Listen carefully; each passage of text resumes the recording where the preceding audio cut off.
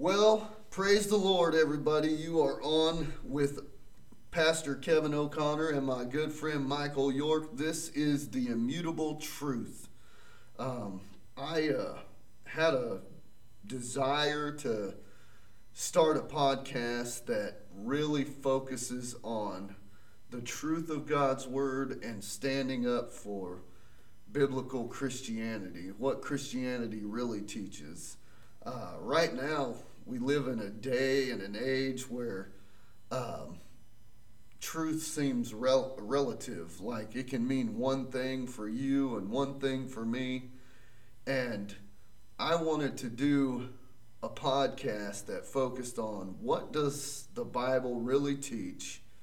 What fundamental truths do we need to hold on to? What are some fundamental truths that we haven't been holding on to? What are some that we've maybe thrown to the wayside and lost or got sidetracked from? Before I go any further, I just want to introduce my good friend Michael York, who was brave enough to come on the first inaugural podcast of The Immutable Truth with me. And Mike, go ahead and tell everybody hi. Hello, everybody.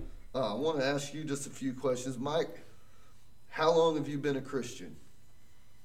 Oh, my goodness. I'm really not even sure how to answer that question.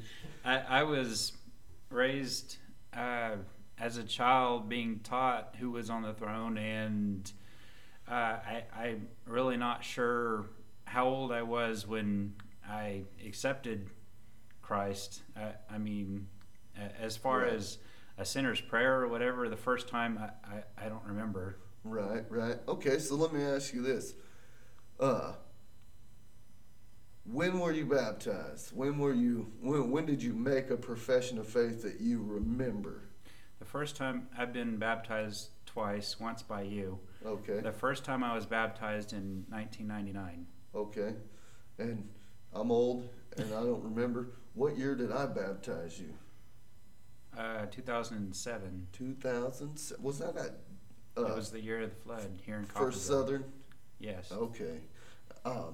My name is Kevin O'Connor, and I pastor Agape Fellowship Church in Coffeyville, Kansas. Mike is my very best friend of 18 years. 18 years. 18 years. Mike and I have been friends.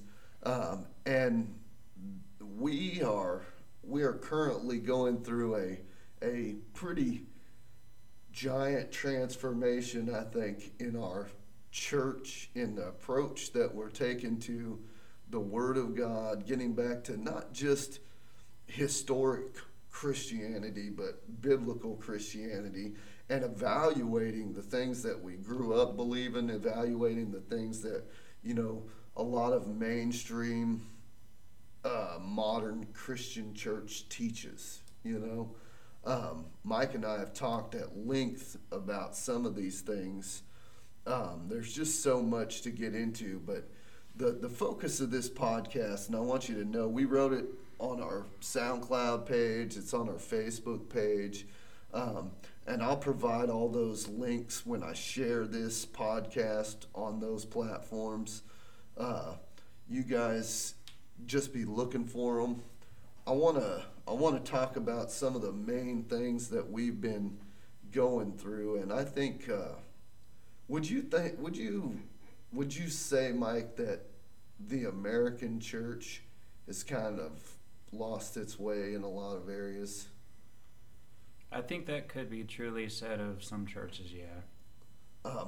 I'm just asking you, and I don't want this to be like a one-sided conversation for me talking, you know what I mean? But what are some of the things in the church that you think we need to, maybe we're doing wrong, maybe we need to do better, maybe people are just way off on? Well, maybe one thing could be going to people and letting them know if they're doing something wrong. Do you think we do that, or do you think that's something that we need to maybe do more? I think that's something that we need to get back to. You heard it. You heard it. Michael York says we need to get back to church discipline. I know some other pastors that agree. You know, brothers and sisters in Christ, it's only the last 150 years that we've kind of gotten into this whole idea that my walk with Christ is all my own, and you don't have a right to say anything to me. Yeah, people feel like you're judging. Right. Now, let me ask you a question. Because this is a question that I know a lot of people are going to want an answer to. So you're going to need to lean up to this mic, because I know at church we can't hear you on the microphone, and I want everybody to hear your answer when we say this, okay? What is it about the modern Christian attitude that they can't accept correction, they can't accept direction, exhortation? You know, when we're exhorting somebody, that means we're trying to spur them in the right direction. Right. You know, it's just a really difficult thing to do nowadays. I don't know that it was any easier in the disciples' day and age, but I think a lot of the way we've made the gospel only a personal thing and not a corporate thing, that we've turned it into something that I don't have to listen to anybody else. Yeah, I don't know if I agree. I don't know if that was a problem that disciples had in the New Testament times, but it may even be exclusive to here in America. I don't know, but I think people are prideful. God gave me a verse the other morning, and I was talking to Pastor Peanut about this at church, or at work the other day, and God gave me a verse from Proverbs chapter 27, verse 5. King Solomon said, "Better is open rebuke than hidden love." Right, right. Well, you know, we want, I think it's something in the modern church that we only want love. We only want, oh, I just want love. Well, I don't think people understand what they're asking for when they say, I want love, because the reality is love doesn't rejoice in evil. In wrongdoing, correct. Love rejoices in the truth. So we have to speak the truth in love. And would you say it's probably unloving for Christians just to ignore their brothers and sisters in Christ behavior and allow them to keep walking that direction? That I think that would be improper on our part if we're allowing people to live sinfully. I mean, the Bible says, and I believe it's in the book of James, that if you turn a brother or sister away from their sin, you cover a multitude of sins. And when we return to a sinful lifestyle, it's like a dog returning to its own vomit. Right, right. You know, I just that's definitely one of the issues that we've been dealing with at church, is that our faith is not this privately exclusive thing. You can go back to the New Testament church and see that Paul admonishes us. If you see a brother caught in a fault, go to him. You know what I mean? Right. We're supposed to go to him and say, hey, we want to know why you're doing this, and you know, we want to pray for you if there's a way we can help you overcome it. You know what I mean? Now, there's a way to do it in love, but there's also, you know, it doesn't matter to most people nowadays just don't want to hear you talk to them about anything other than Jesus loves you, kumbaya, and now we're all friends. Would you say that's a fair statement? I think oftentimes that is true for some people. And when I was talking to Peanut, he was talking about I lost my train of thought. um, when you bring someone's wrongdoing to them, they tend to get mad. Right. And he said that's actually what you want. He said because if they shrug it off like they don't care, that's when their conscience has been seared, and that's dangerous. Right, and we're called to do that for one another. I think there's so many other things that are going on in the church too, and I've talked about them at church. We've talked about it outside of church. There's just so much going on in the modern American gospel that is misleading, just there's one thing that's really been eating at me in this whole process that we've been going through, that I'm finding so much more in the scripture about God and him being active in the work of salvation. You know what I mean? It's not just God told Jesus, hey, go down to the cross, rise from the dead, come up here, and now we're going to sit back and we're going to just wait for everybody to come and come after you. You know what I mean? Well, right. I think even Jesus depended upon the Father. If not, I don't think he would have had a necessity to pray. Right. Well, and the idea that salvation is, just God's part's totally done, and now all I got to do is say this prayer, rather than there still has to be the conviction of the Holy Spirit. There has to be the conviction of my heart that I am a sinner, that I realize my great need for God, and that all is done by the Holy Spirit, by God the Father, to reveal himself to us, and we just preach cute little verses about John 3:16 and say, repeat this sinner's prayer and now you're saved. And I don't know that people understand that salvation is born of God in your life. Right. And God has a part in this, not an abstract, setting back, passive role. He's active, moving upon the heart of the sinner, convicting the heart of the sinner, showing the sinner their need for him, making sure. And I think we've lost that due to not preaching about sin, not preaching about hell, not giving the attention that we need to our sinfulness and our need for Christ. People seem to be coming to Christ for they're okay the way they are. They just need Christ to kind of make them a little better, and then they'll be perfect, right?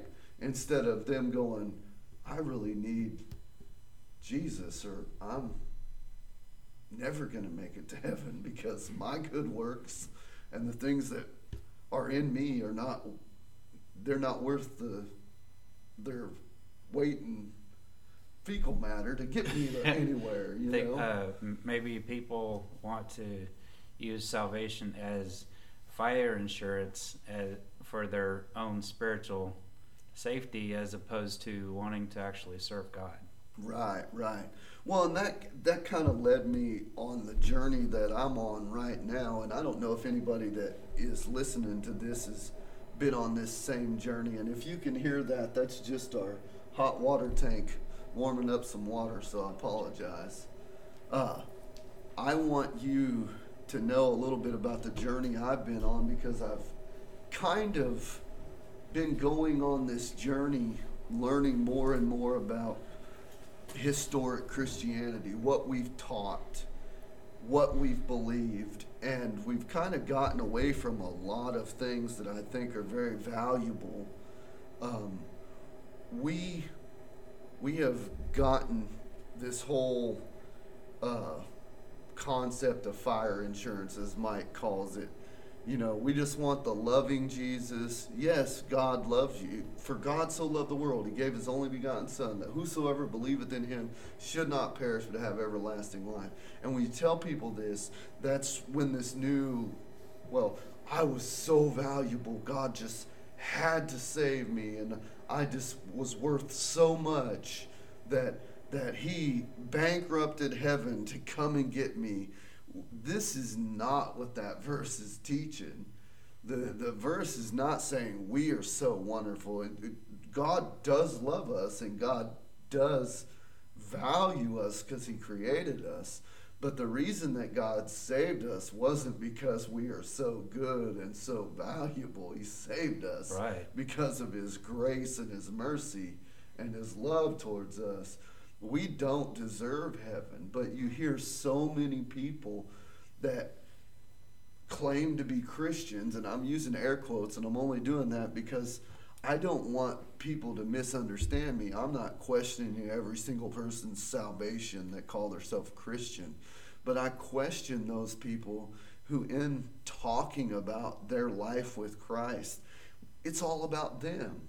It's all about what God's doing for them. It's never about anybody else. It's never about God. It's about them. And we've turned the gospel into what we're doing to get to Christ rather than what God did to ransom, redeem, and save unworthy, sinful people who desperately need him. That's just not the message you're going to hear when you flip on the TV, when you flip on the radio, when you turn on your local Christian network. That's not what you're going to hear. You're going to hear, how blessed you should be, and how wealthy you should be, and how healthy you should be. And God forbid, if you're not healthy and you're not wealthy, you're not there yet. You're not there yet, and you don't have faith, and you don't believe in God as well as these people do. In the reality, none of that stuff is promised to us in this life. There's this modern teaching that Jesus, was telling us we're all, supposed to be prosperous and healthy and never have any problems, and that's never what the church believed. Right. The disciples suffered tremendously for the cause of Christ. Right. They didn't ride around in $56 million jets. They didn't, eat at the fancy hotels. They barely had to, Paul was starved, beaten, stoned, shipwrecked. And ultimately beheaded. And ultimately killed. If that was to happen to Christians today, okay? If my whole Christian walk was me being punished, me being flogged, me being ignored, ridiculed, persecuted, there would be some people going, they just don't have enough faith. They're just not walking in faith. And I think that's kind of where the gospel has gotten off, where we're making it all about us. And right now, when the gospel is about what Christ did for us for eternity. Correct. I don't know about you, but I think that there's such a problem right now in Christianity, and I don't mean to sound pious or like a bigot or like I'm better than anybody, but there's this feeling of this lackadaisical, easygoing Christian life where you're not challenged to be different, you're not challenged to be committed, you don't have to weigh the cost, you don't have to count the cost, you don't have to deny yourself, you don't have to take up your cross and follow him. Now I know in other parts of the world there are men and women who are giving their life for the gospel. Yes. And they are not benefiting like the modern American preachers would have us to believe they should be. With the air quotes. And I'm using preachers with air quotes. People can't tell. Sorry, Mike. I'm spitting all over Mike. He said, like, wait, you got to scoot up closer to the mic, Mike.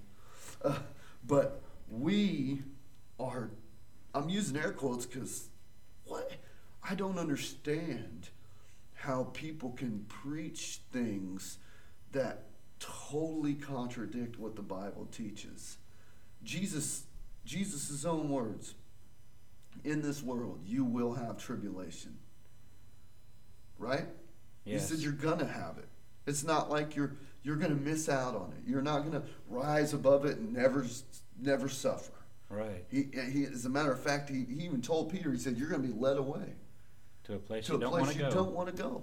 Correct. And we think God's going to lead us all the places we want to go, and it's all about my wants and my desires, and that's what you'll hear them preach all the time is God wants to give you the desires of your heart. Okay, actually, God wants to give you the desires of His heart. Right.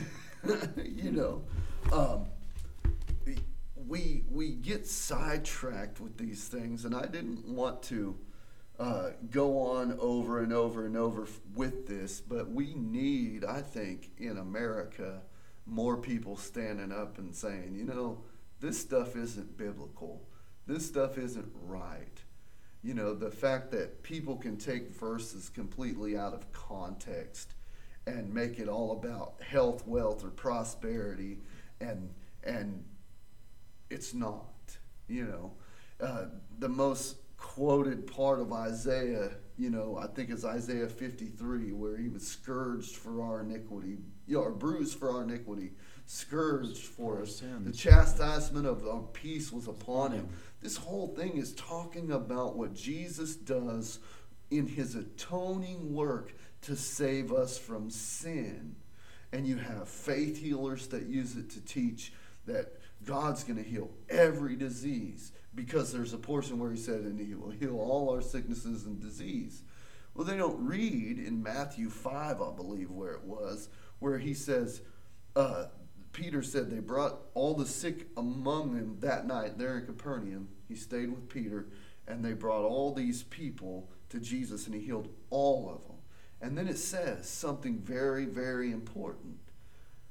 This was to fulfill what was spoken by the prophet Isaiah. So we're not waiting for that prophecy to be fulfilled anymore. Right. That prophecy was fulfilled in that day. Peter declares, Matthew declares that's the day that it was fulfilled. Amen. Amen. And I know I have so many people in our town, in other churches in our town, when people are struggling with sickness, struggling with disease, and they'll say, well, you just don't have enough faith to be healed. You don't have enough, you're not believing. There must be sin in your life, Mike, for you to have that disease. And I don't find that teaching in the scripture. I don't find where people we know their life, we know their as well as much as we can anybody's walk with Christ, but we see them living a Christian life as the best as they can, like we are, Right. To look at them and go, you don't have enough faith, that's why you're sick. You don't have, you must have sin in your life, that's why you're sick, is ridiculous, because we are not promised that we're going to go through this entire life and never catch a cold, never catch a disease, never have all these problems. Right, and we don't see people's hearts. Right. Well, here's the thing. That kind of attitude you've seen in the people when Jesus healed the paralytic man, he said, the one they let down through the roof. Yes. What was the first thing he said to that man? He said, your sins be forgiven you. Your sins be forgiven you.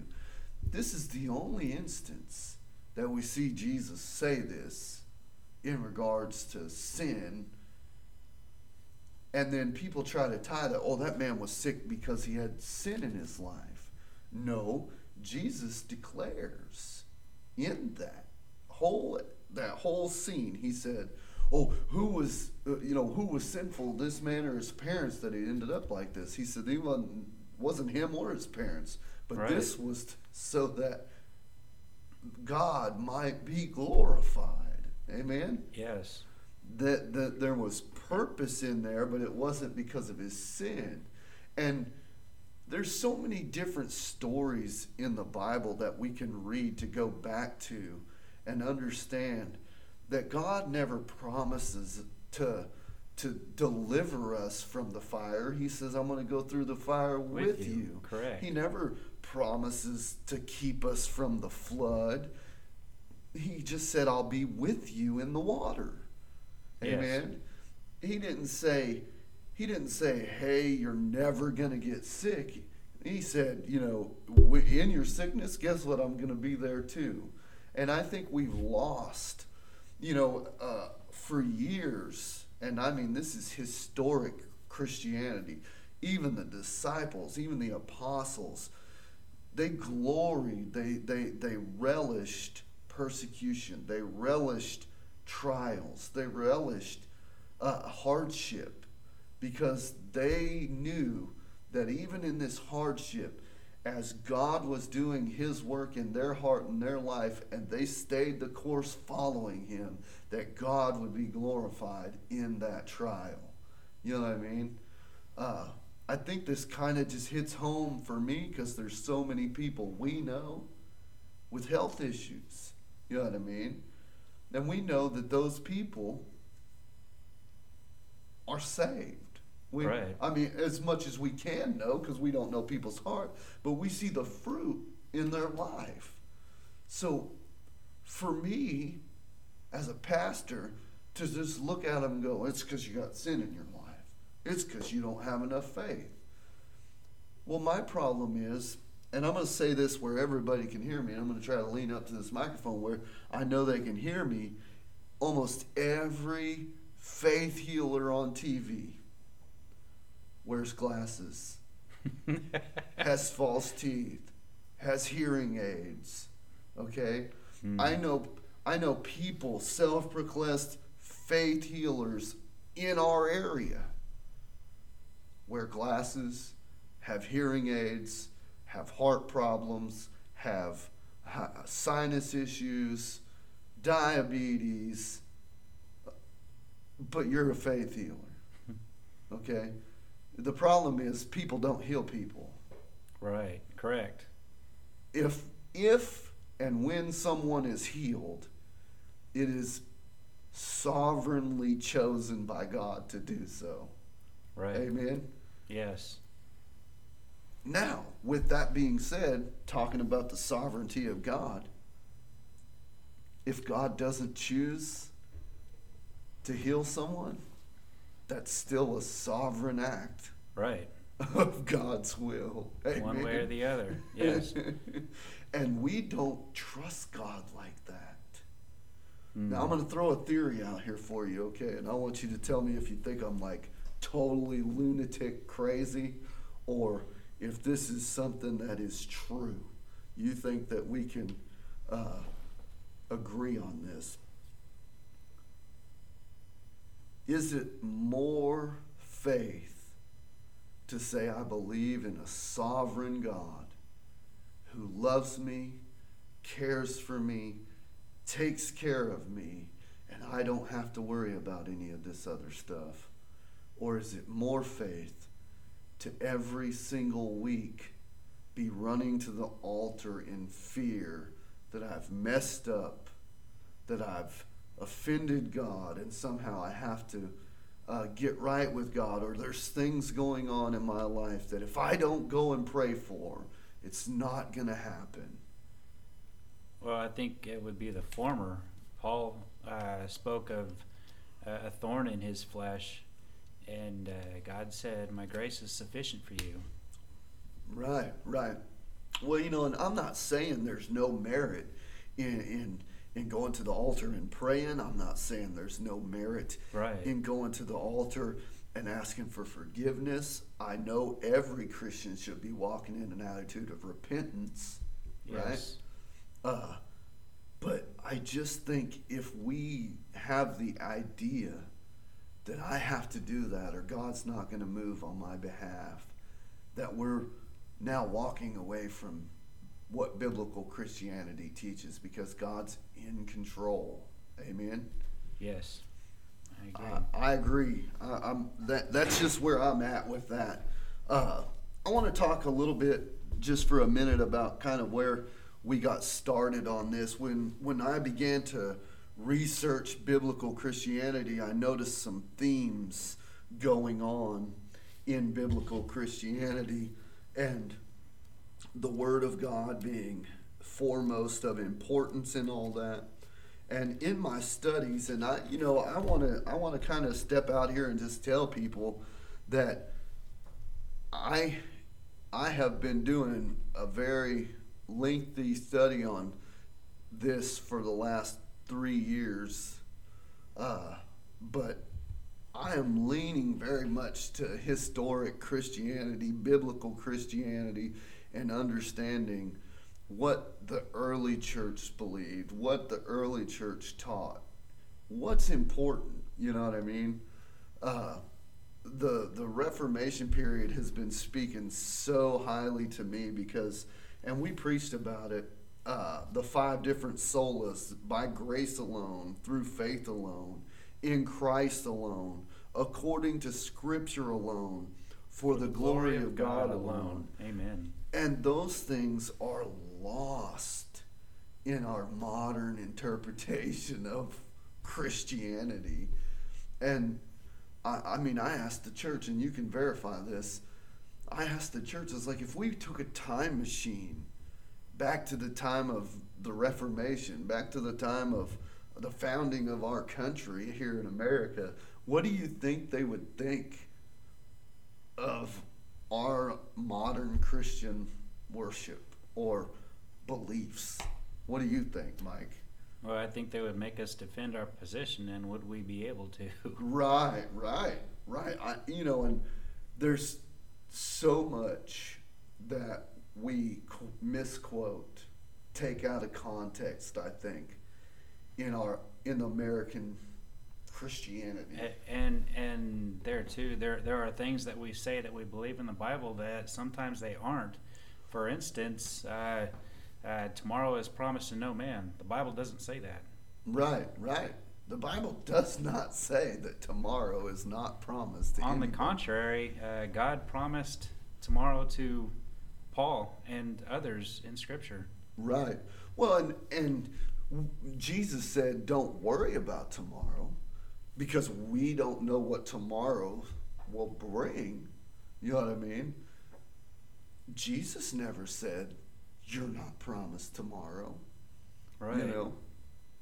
Matter of fact, the promises of Scripture would indicate that if we follow God and we have a heart for God, you know, at least the Old Testament promises were that we would have a long life on the land that the Lord's given us, right? Yeah. First commandment with a promise, right? That's kind of where you're going with that, though, right? Yes. What's the solution? I mean, we've been talking now for 33 minutes, okay? So what do you think some of the solutions for how far off base the American church has gotten? What's the solution? That's a difficult question to answer. I honestly wouldn't even know where to begin. Well, hopefully we're reaching people out on this podcast right now. Hopefully people hear us and search the Scriptures for themselves. Amen. I'm glad you said that, Mike, because that's where we need to be.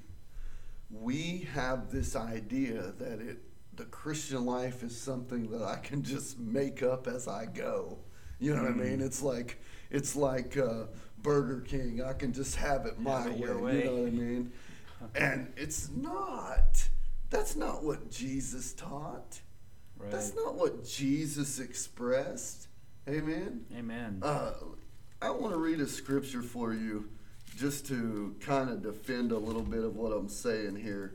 I believe it's in Luke chapter 10. It may be 11.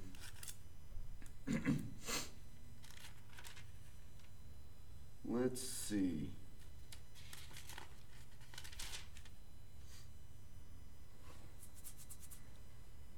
For the record, none of this is scripted, so. yeah, we're just finding verses. Well, I want to go to Matthew chapter 7, where we've been really standing. Excuse me. He said, "You have heard that it." Where'd it go? Matthew 7. That's 5, Kevin. We don't want that one. We want Matthew 7. Here we go. He says, "Beware of false prophets who come to you in sheep's clothing, but inwardly they are ravening wolves. You will recognize them by their fruits. Are grapes gathered from thorn bushes, or figs from thistles? So every healthy tree bears good fruit, but the diseased tree bears bad fruit. A healthy tree cannot bear bad fruit, nor can a diseased tree bear good fruit. Every tree that does not bear good fruit is cut down and thrown into the fire. Thus you will recognize them by their fruit. Not everyone that says unto me, Lord, Lord, will enter into the kingdom of heaven, but only the one who does the will of my Father who is in heaven.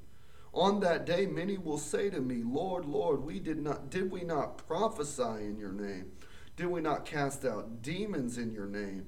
Did we not do many mighty works in your name? And then I will declare unto them, I never knew you. Depart from me, you workers of lawlessness." And I think that's kind of where I'm going with this, is understanding that Christian life, a Christian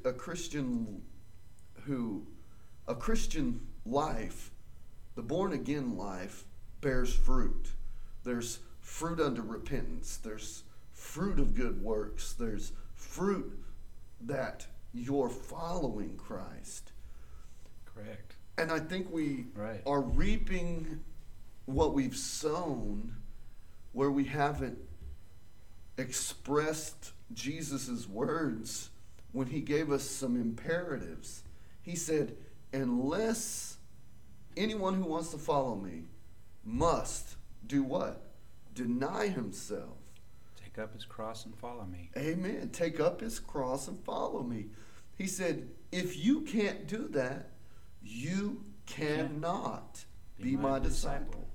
Amen. He said, unless a man is willing to part with everything that he has, he cannot be my disciple. He said he has to forsake everything. Amen. That's a hard scripture. And we live in this modern society. Oh, you don't have to give that up. You don't have to give that up. You don't have to lay that down. You don't have to do that. And we're teaching people that there's no responsibility in living your life for Christ. You can just do what you want and be born again. Now, I'm not talking about salvation by works. I'm talking about people who are unsaved, who are pretending to be Christians, who don't have a real biblical understanding of a born-again life, because a good tree cannot bear bad fruit. Right. And if all your tree looks like is a tree full of dead fruit, I challenge them to see where they are. Paul said, let each man examine himself to see if he be in the faith. Right. Amen? Yes. What's he telling us to examine? He's telling us to examine. Is it all about you? Is it all about you're so good and you're so great, when the gospel is, I wasn't good. Right. I wasn't great. I was totally running away from God. I didn't know God. I don't deserve salvation. I don't deserve salvation, you know. Right. Now, I don't have time. We don't want to get to talking about all the different subjects that we're going to be talking about on this podcast. But I want to encourage you, if some of the subjects that we've been talking about tonight interest you, keep listening to this podcast. Listen to all the broadcasts that we're going to be putting out, because I'm telling you, there's a lot of things going on in a modern American Christianity that are not scriptural, they're not biblical. I mean, they're not even part of what historic Christianity has believed. There's just this new faith movement that just basically tells everybody, oh, God's gonna heal you today, right now, and so many people are walking away from it disappointed because, hey, well, I must not have enough faith, or there must be just too much sin in my life, so I'm just going to give up and not follow Christ no more. You know what I mean? We're causing people to run away from real biblical Christianity because we're preaching a false gospel. We're preaching a different gospel, you know, and that's really what this podcast was stemmed from, is my own personal walk. What we've been teaching at church as I've been going through this walk. You've been hearing all this stuff from me for months now, haven't you? I mean, just be honest and tell them, like, is it driving you nuts, or are you liking getting back to real scriptural? I want to hear the truth. Amen. Well, and that's what I want. Even if it hurts. Even if it hurts. And believe me, if you were at church this past Sunday, your feelings might have been hurt. But that's what the Word of God is supposed to do to me. Yes. We're not supposed to conform the Word of God to us. Right. We're supposed to be transformed by the Word of God. It's supposed to renew our minds. It's supposed to give us a different perspective on how we should live, on what we should do, not give us excuses not to do things. Right. You know what I mean? There's so much in the Word of God that can be useful. You know, 2 Timothy, or 1 Timothy 3. Is it 1 Timothy? Let me find the verse. I don't want to misquote it on my first live broadcast across the United States. Okay, let's get it right. It's 2 Timothy chapter 3.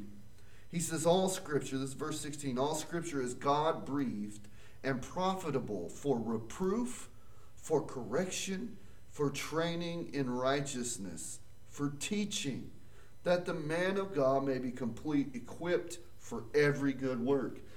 You know, and the Word of God is supposed to teach me. Right. It's supposed to correct me, to train me, to give me reproof when I need it. Yes. You know, we got churches out there, and if you're one of these churches and you hear this podcast, believe me, I'm not attacking you. I'm telling you, biblically, there's no way to openly and overtly agree with homosexuality. Correct. That is not biblical. It's not moral. Amen. But we've gotten to the point where we'd rather fill up the church and have a big crowd of people than tell the truth. And that's what this podcast is about. Now, just because the homosexual lifestyle is a sin, people think when you tell them that they're sinning, that means you don't love them. And you're judging them. And sometimes people living a homosexual lifestyle even wind up in a leadership position in a church, and that's way off. That's way off. Right. We're going through that this coming Sunday. If you guys want to keep up with what we're going, scriptures that we're going through, this coming Sunday morning we are starting on chapter 3 of 1 Timothy. We're reading through 1 and 2 Timothy. We're reading through those two pastoral epistles. And this coming week is talking about the office of the overseer, the pastor, the bishop. We're going to take that a deep dive into that, understand what it is, what it's about. But also, people think when they read that. Now, tell me if you've ever heard anybody say that. Well, I'm glad I'm not a pastor, so I don't have to do those things that it says there, right? I may have said that before, but to clarify, that doesn't mean that we shouldn't open our arms to somebody that is living in a homosexual lifestyle. Right. Absolutely, we should love them. Right. Well, does God love them? Yes. Yes, God loves people. God loves every sinner, okay? He just hates the sin. Well, and I'm not sure that he, look, it's just like my kids, okay? And I'm going to say this to you just as plain as I can be. I love my kids all the time, okay? Right. But when they're messing up, I don't like some of them. Sometimes, okay? And the reality is, right now, I'm very angry with you, okay? Right. It doesn't change the fact that I love you, but I still hate what you're doing, and it has aggravated the living daylights out of me. Now, right. God is far more patient than I am, yes. and I'm happy about that, amen? Yes. Because it is by the mercies of God that none of us are consumed right now already, amen? Right. So... Anyway, that's kind of the subjects that we're going to be talking about. And I agree with you, Mike. We do need to love homosexual people. We also need to be able to reach out to them and have honest conversation with them. I agree.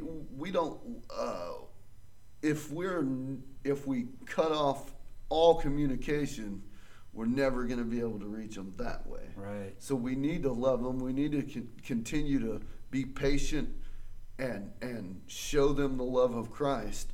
But what we can't do as churches is say, we accept the homosexual lifestyle and we think it's okay.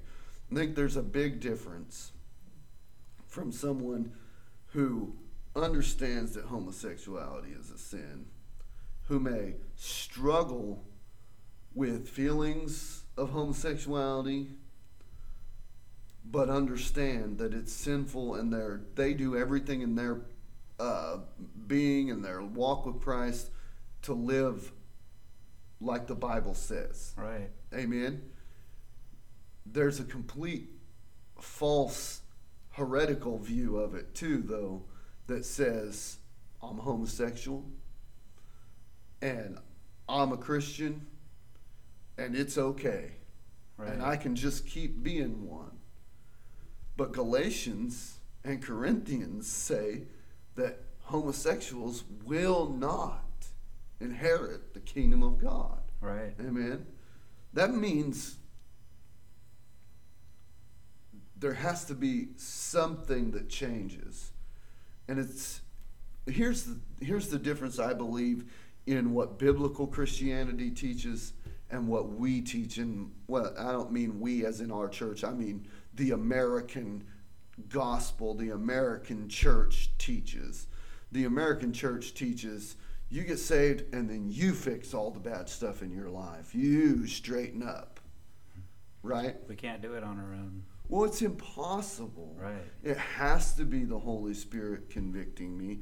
It has to be the Holy Spirit urging me, moving me, molding me, shaping me from one glory to the next glory.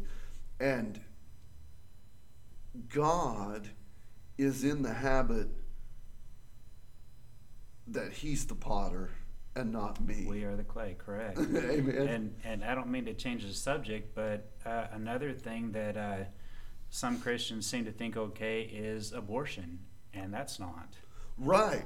Well, and my brother, bless his heart, he is probably one of the most, let's say it like it is, outspoken, rough-edged Christian, if we want to call it that way, right? Okay. He's got a whole lot of rough edges left on him, but he, even as he knows his flaws, he knows his faults, he knows what the Bible says, and he doesn't argue that the Bible says something that, or, he doesn't try to make a case for sin and say, well, the Bible says this is okay. You know what I mean? Mm-hmm. But I was out on my morning walk, and I was talking to him on the phone, and he was like, I don't see how you can be a Christian and believe in that. Now, I'm not saying that Christians can't. Maybe I am. But the reality is, you can't believe that murdering babies in the womb is okay and still think that somehow God accepts that you believe that's okay. You know what I mean? Right. I think if a Christian has the mentality that abortion is okay, I'm praying that God would convict their heart, that he would work on their moral compass on that issue, and maybe lead them back to a biblical understanding of the value of life. And for unborn babies themselves, I pray that any expecting mother out there that is considering terminating her pregnancy, I pray that the Lord sends somebody their way to speak to them and educate them and inform them that is a life inside of them, and by terminating the pregnancy, they end that life. Right. Well, and there's just so many other people out there that want kids. I know my pastor friend Josh Eaton. We'll give a shout out to Cross Point Baptist Church in Caney, Kansas. You can check out the Reforming Your Mind podcast with Pastor Eaton. He has like 8 kids or 19. I can't remember how many it is right now. But he's got a whole bunch of kids. And there's people out there that would take those children, even if that parent, that mother, that couple didn't want to keep the baby, Probably wouldn't be the Duggars, but yes. Right. The reality that these things that we're talking about, scripturally, we've got to understand what God teaches, what the Bible teaches. So if you're listening still 52 minutes into this, we're going to wrap it up. But I want to tell you, and I want to encourage you to keep listening to this podcast. I'm going to have other guests on here, local pastors, local believers, lay workers. We're going to have people from the health and wellness community on here, different areas of topics, and they're all going to be coming back to a biblical worldview of what the Bible teaches, not what the American gospel, the American church has twisted the gospel into. And I want to give you a closing verse. If you're still listening, I want you to take and meditate on this verse, because this is really the premise of this podcast. It's really the crux, the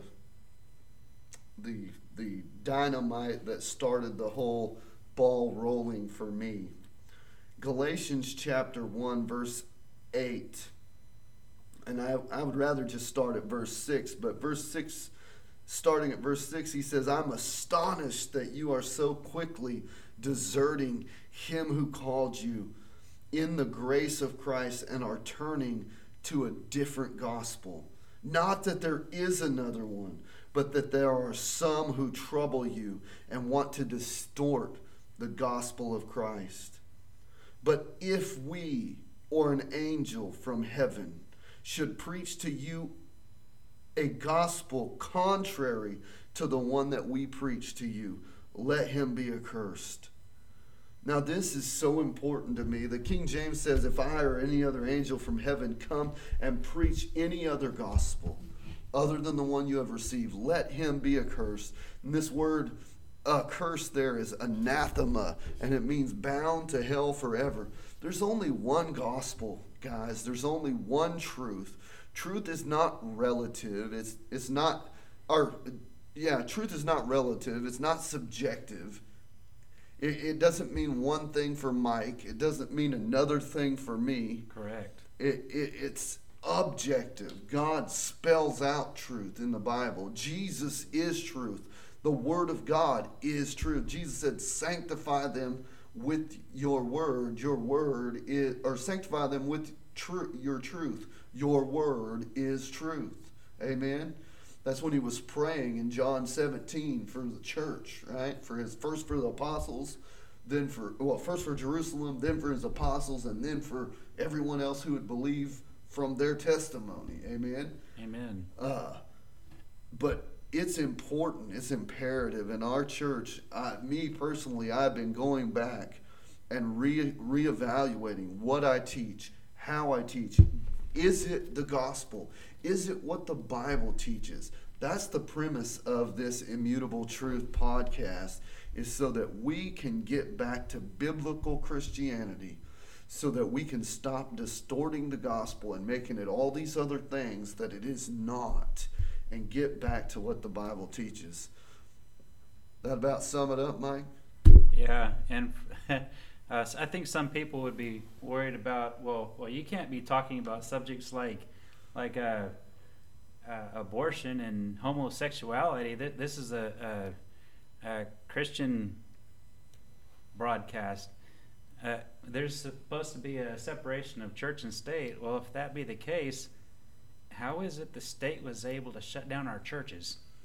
Right. Well, the reality is every Bible-believing Christian should have an opinion on what's going on in this country, because we have a freedom, we have a right, we have a voice to speak up and say something too.